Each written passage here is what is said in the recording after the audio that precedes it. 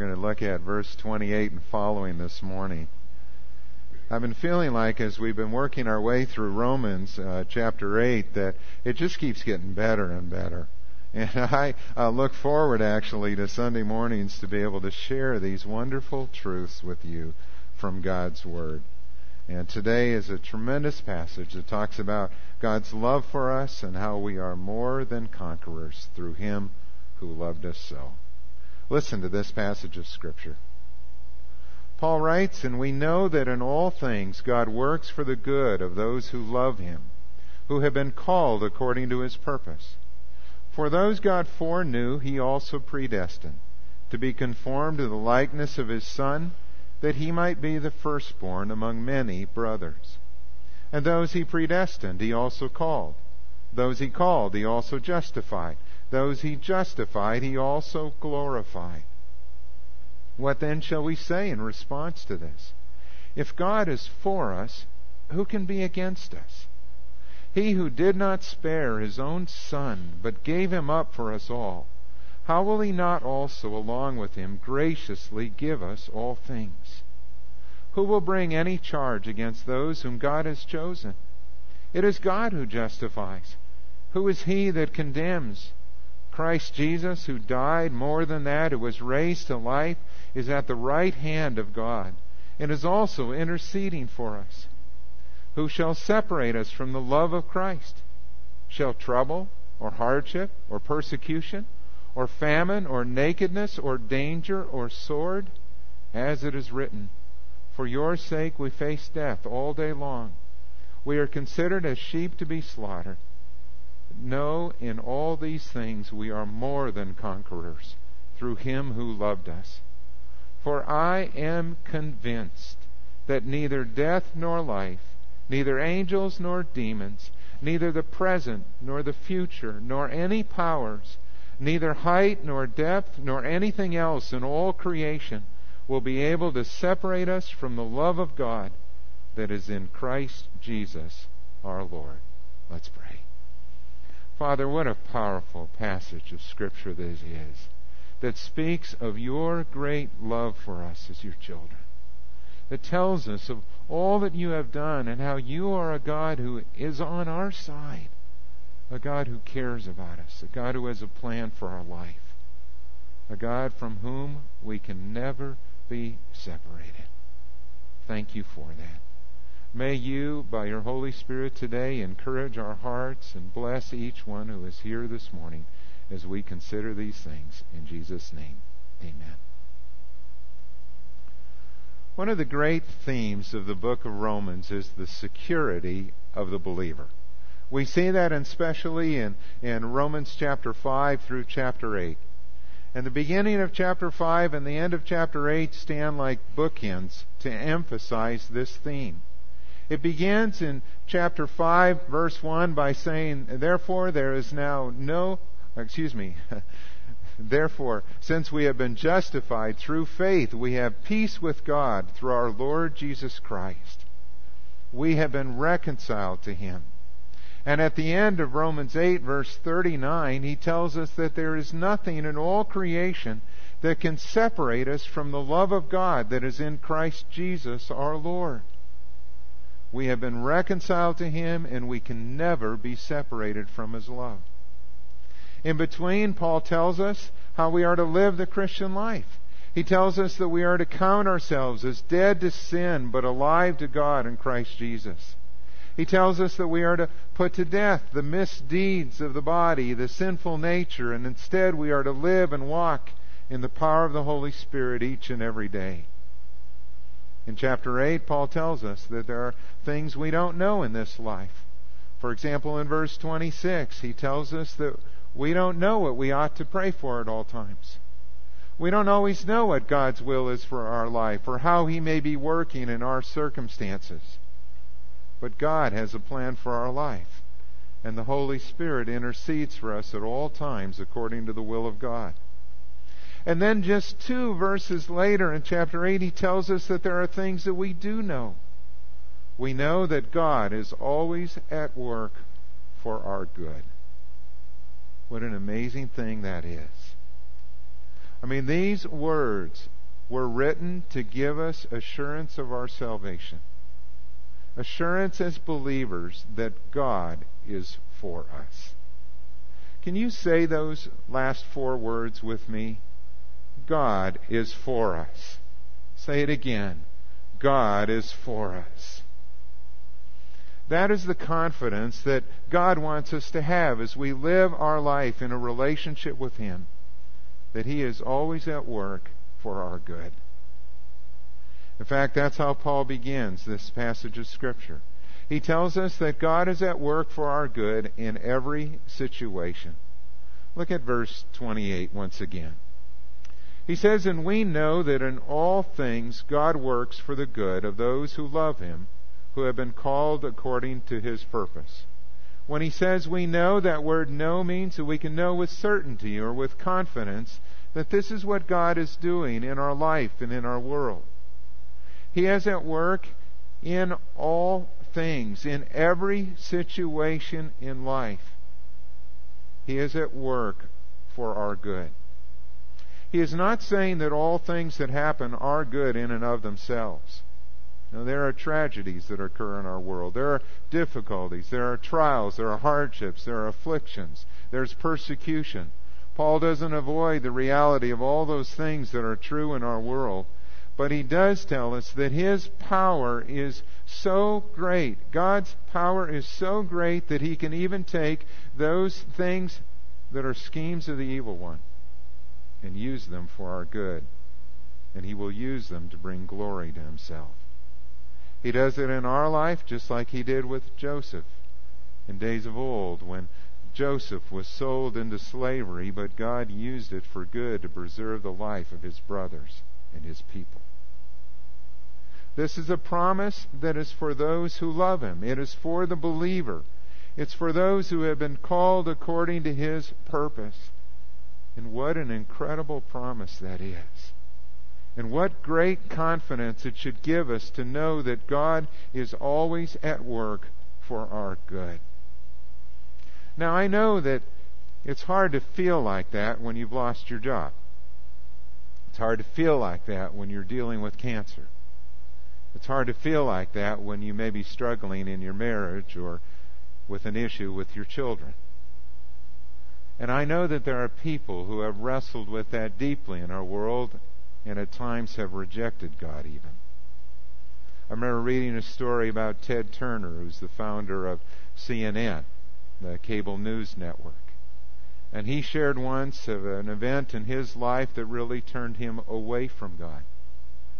He said that when he was young, he grew up in a God-fearing family, and he had a sister who was ill. And as her illness progressed, he prayed for her. He prayed and he asked God to heal her. He prayed that she would be well. But instead, she grew worse and she died. And Ted Turner said that from then on, he knew, even as a kid, that there was no God up there. I mean, how could a God who loves us have allowed my sister to die? And he said from that day on, he determined that he would live his life depending upon himself and not on some unknown God. I wish that there had been someone there to help Ted Turner through that time, to deal with those feelings and beliefs. You see, at that point in his life, he really chose to believe the lie of Satan that there is no God. And sometimes children do that in their life when they go through difficult circumstances. Sometimes children, when parents get a divorce, feel like it's my fault, and they internalize that and they say, I was the reason that they did that. And they carry that baggage in their heart. There are times when they've believed the lies of the enemy because they didn't know how to work through those things and understand what God may be doing in their life. There are people like that you probably know as well, who have turned their back on God because of something that was hurtful in their life. But the Bible tells us that God is great enough to even work through those circumstances, and that God has a purpose for our life. That purpose began in eternity past, that God knew us before we were born, and He called us to be His sons and daughters.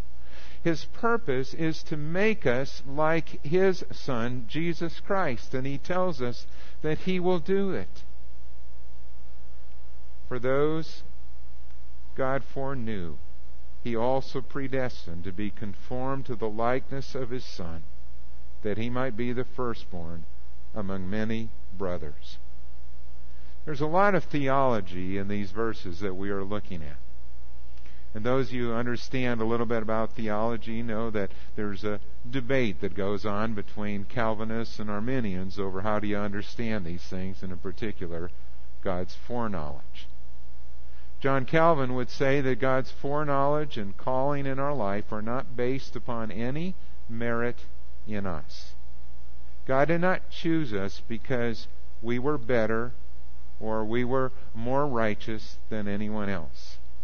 God chose us because of His sovereign grace. John Wesley, who was an Arminian, would say that God foreknew those in every situation, in every nation, who would believe from the beginning of the world to the consummation of all things. As an Arminian, he would say that God's foreknowledge was based upon how we would respond to Him, and so God made His selection in that way. I believe that God's election and calling that the Scripture talks about are based upon God's sovereign grace. And the Scripture says that God predestined those He foreknew that we should be conformed to the likeness of His Son, and that Jesus would have this place of supremacy forever as the firstborn among many brethren.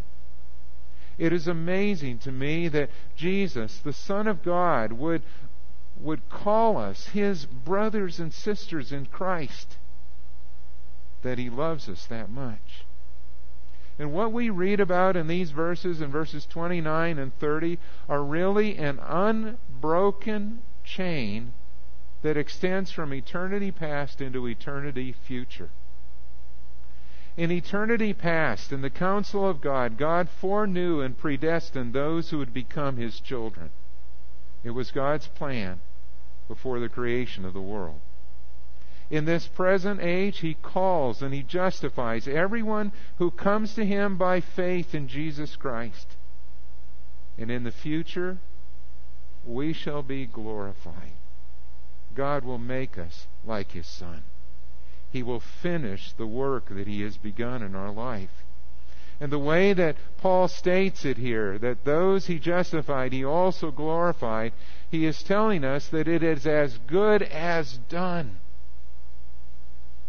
In other words, all who start in this process finish 100%.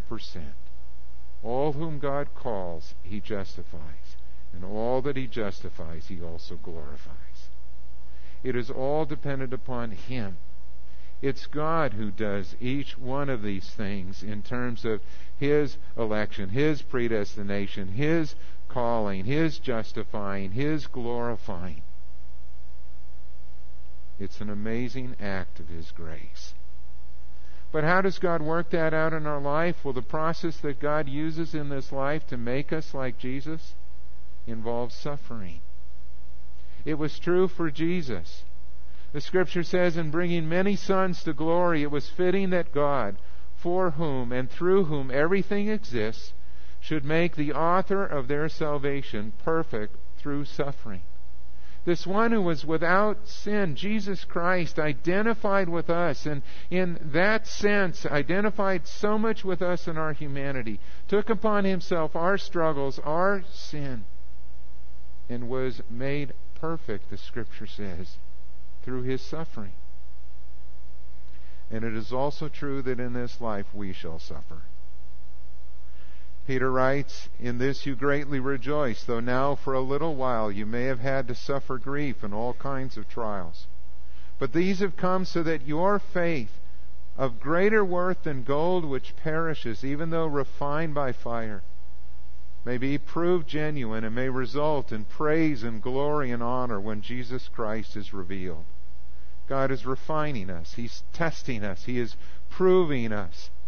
And our faith is more precious to God than any gold. You see, too, in this world how people respond to circumstances in very different ways. In contrast to how Ted Turner responded to a difficult circumstance in his life, I want to share with you a story on the other side. Most of you know who Tony Dungy is. He was the coach of the Indianapolis Colts football team, and he recently retired from that position. Tony's a strong believer, and a few years ago he experienced one of the most difficult things that any parent could ever go through. In the middle of the night, he received a phone call that his son, Jamie, had taken his own life. They were devastated by what had happened. They wondered why and what it was that was going on in Jamie's life, and for reasons that will never fully be known, Jamie had taken his own life. When Tony Dungy came to that memorial service for his son, he wanted to speak at that service. And when he got up, he quoted from Psalm 34 these words of David, "I will bless the Lord at all times. His praise will always be in my mouth." And he went on to explain that when David wrote those words, David didn't write them in a time of triumph. David wrote those words when he was on the run from Saul, fleeing for his life in desperation. And even in those circumstances, David would say of God, "I will bless the Lord at all times." He explained, how can we do that? Well, when Jamie was 5 years old, he accepted Christ as his Savior. And when Lauren, that's Tony's wife, and I would talk to him about his identity, about who he was and who he wanted to become, that was one thing that we could tell him for sure, for certain, that his identity was in Christ. And the Apostle Paul wrote that nothing can ever separate us from the love of God that is in Christ Jesus. And he said that's why we have joy today. We know that while we had him for 18 short years, God has him now, and he will have Jamie forever. What a difference faith makes in the way that we look at our circumstances. And even in the most painful and difficult circumstances of life, we may not understand all that God is doing, but we can trust him and put our faith in him. Paul tells us not only is God at work for our good in every situation, but he tells us that God freely provides all that we need in verses 31 to 34. What shall we say in response to this? If God is for us, who can be against us? He who did not spare his own Son, but gave him up for us all, how will he not also, along with him, graciously give us all things? There are many examples of God's promises to provide for us in Scripture. In Psalm 84:10, God says, "No good thing does he withhold from those whose walk is blameless." In Matthew 6:33, Jesus said that God knows all of our needs even before we pray. But he told us to seek first his kingdom and his righteousness, and all those things will be given to us as well. The Scripture tells us in Philippians 4:19 that my God will meet all your needs according to his glorious riches in Christ Jesus. It is not a small supply that God has. It is a huge supply that God has. And he is able to meet our needs as we look to him and trust him. In fact, this is an incredible promise in verses 31 and 32. I mean, the argument is really from the lesser to the greater. He's saying, if God has already given us the greatest thing that he could ever give us, if he's already given us the most costly gift that he could give us, the gift of his Son, Jesus Christ, will he not also meet all of those other lesser needs as well? Yes, he will. God is able to provide for us. He tells us, too, that no one can bring a charge against us. Who will bring any charge against us when the only one whose verdict really matters has already saved us? I mean, if the judge before whom we will stand has already declared us not guilty and righteous in his sight, who's going to bring a charge against us?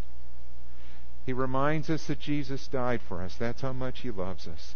And Jesus rose again. He is victorious over sin and death and Satan. Jesus is seated at the right hand of God. He has all power and authority, this one who loves us. And not only that, He is there to continually intercede for us. Father, forgive them. Father, bless them. Father, will you show them your will? Father, will you guide and protect them? Jesus is there interceding on our behalf continually.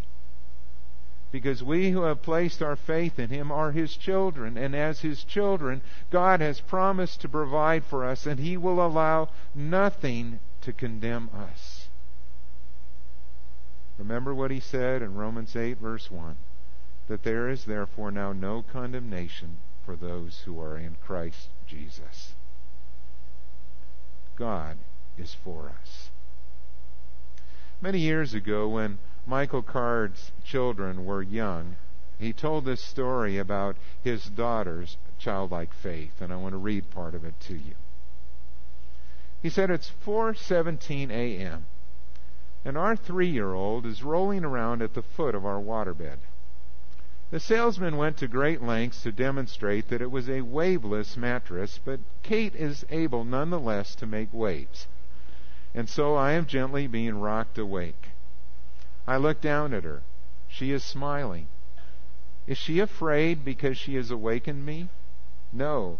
She is filled with reckless confidence and so trusts her dad not to wallop her. She also knows that if I did, she would cry and wake up everyone else in the house. And so she smiles fearlessly. Her gown is on backwards. It makes more sense to her that way, and I must confess it kind of does to me too. The buttons are now on the front where she can get to them. She rolls around making grotesque noises and giggling. She wanders up to my face and pats it to see if I'm still awake. I try to protect myself from being kicked in places I'd rather not be kicked, but to no avail.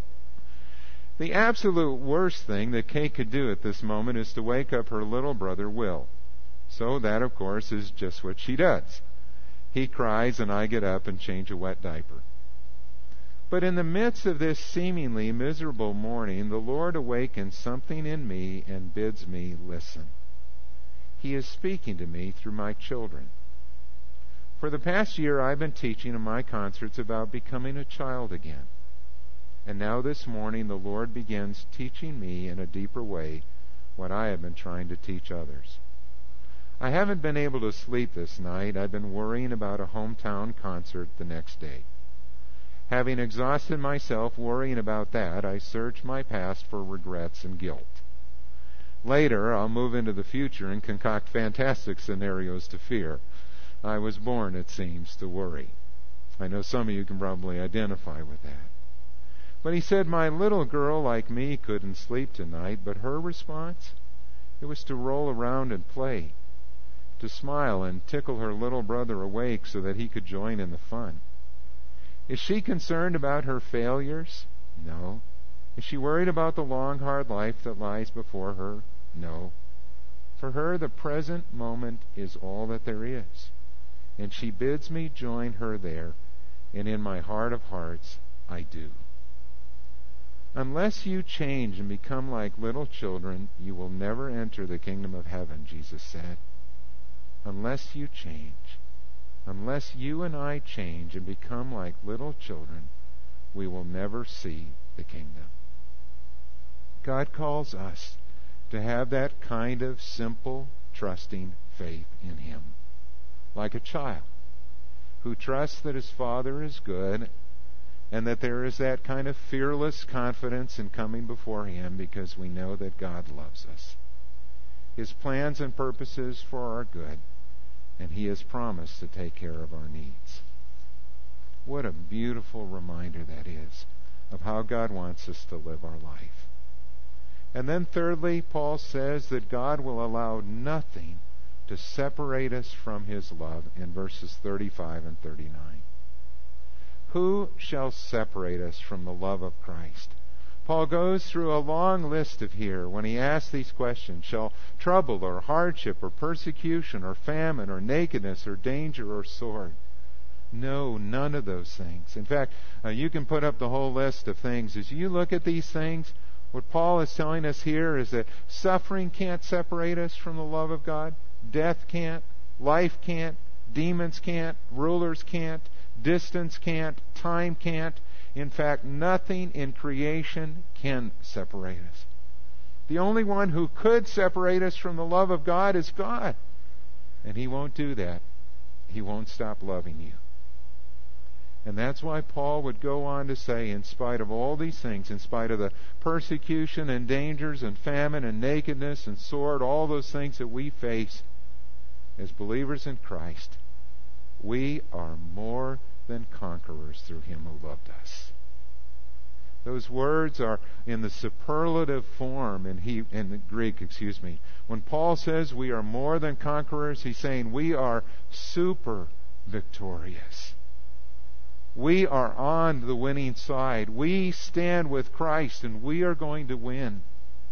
And nothing in all creation can separate us from His love. One of the early fathers, who was one of those great heroes of the faith that I enjoy reading about, was this man named Chrysostom. He lived in the late 300s to 400 A.D. He was called Chrysostom, which means golden tongue. He was a wonderful preacher of the gospel. And one time, because of his outspoken faith, he was brought before the Roman emperor. And the emperor threatened him with banishment if he remained a Christian. But Chrysostom replied that you cannot banish me, for this world is my Father's house. But I will slay you, said the emperor. And he replied, no, you cannot. This noble champion of the faith understood that my life is hidden with Christ in God, and you cannot take away my life in Him. He said, I will take away your treasures. And he said, no, but you cannot, for my treasure is in heaven, and my heart is there. And he said, but I will drive you away from man, and you will have no friend left. And Chrysostom said, no, you cannot, for I have a friend in heaven from whom you cannot separate me. I defy thee, for there is nothing that you can do to hurt me.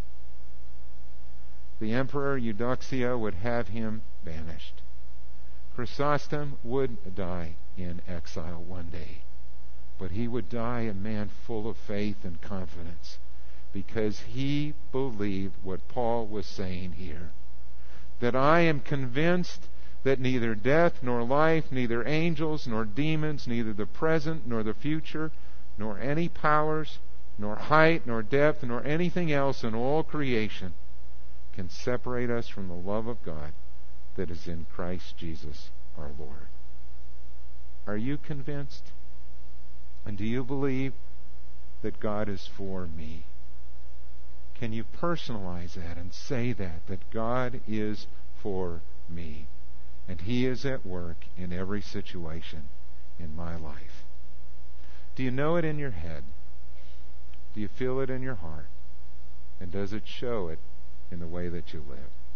Let's pray. Father, I pray that you would help us each day to live out the truth of the gospel, to live with that kind of fearless confidence, to live in such a way that we understand how great is your love, that we are more than conquerors because of the work that you have done in our world and in our life.